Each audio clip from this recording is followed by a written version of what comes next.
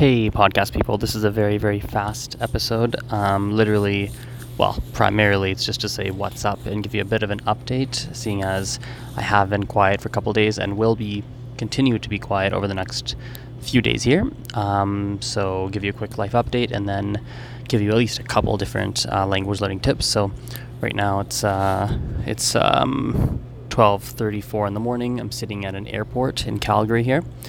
I'm about to fly out to Montreal for a language learning festival and conference called LangFest. So looking forward to that, and it's going to be a bit of a tiring flight, I think, since it's almost 1 in the morning, and the flight is basically 4 or 5 hours, which is not really long enough to get a good sleep, if that makes sense. So I'm probably going to sleep a good chunk of the morning once I land. Then again, I've got some teaching to do online once I'm in Montreal. So at the end of the day, I'm not really sure how much rest I'll get during the daytime, but I'll try my absolute best. Aside from that, there's definitely some personal things going on in my world right now with family and such. And so it's keeping me a little bit busier than usual as well. And then, of course, I kind of feel like my work life is a little bit out of balance at the moment because I'm focusing on a lot of things that are obviously really fantastic and it's great and I'm happy to be focused on those. But at the same time, there's things that I would like to focus more time on that I'm not really having the opportunity or the option currently to be placing my time on those things. So for example, content is taking a bit of a hit at the moment. Not a big one, but I'm not as active as I would like to be on different platforms at the moment. Additionally, there are some very important things I have to be problem solving in my world, such as hiring. I need to hire 1 French and 1 Spanish tutor additionally. So that's something I need to put a heavier focus on right now, and I'm not putting enough attention. There's also some office space related things that I have to work on. There's some office space that we use for teaching, and it's going fantastic, but I want to start, basically there's some office space related things I have to work on. I'd like to put more time and effort into the sales side of things, as I have been doing, and I'm really happy with that, but also on the branding side, which I'm not putting as much attention as I'd like. So that's something I'm working on, and just a lot of stuff right now, and it's just one of those things. It's going really, really well, but there's definitely stuff to work on.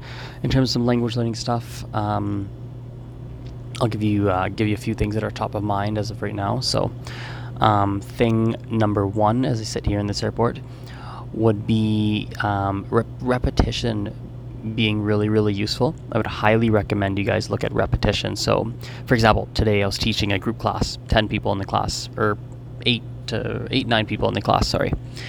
And we listened to a clip, right, from a, hang on, Zone 2. Okay, I got 2 more zones before I got aboard my flight, so I have a few more minutes here.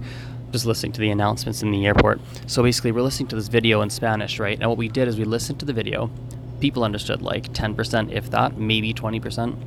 And then what we did is I would break down what they're saying sentence by sentence. I'd write it on the board and we'd replay it. And the next thing you know, suddenly people are actually able to understand what's going on. They're catching the words, they're understanding, and it feels very motivating. And this kind of exercise is a great listening kind of exercise that can allow you to improve your listening comprehension skills, especially if you repeat it with the same person. So if you find videos on YouTube of a specific singer, actor, whoever, doing interviews, for example, you're going to get used to that person's speech patterns, and that person is going to get a heck of a lot easier for you to understand. Then do the same process with another person, rinse and repeat, and eventually you're going to find that a lot of us have very similar speech patterns, speech cadences, tones of voice, right?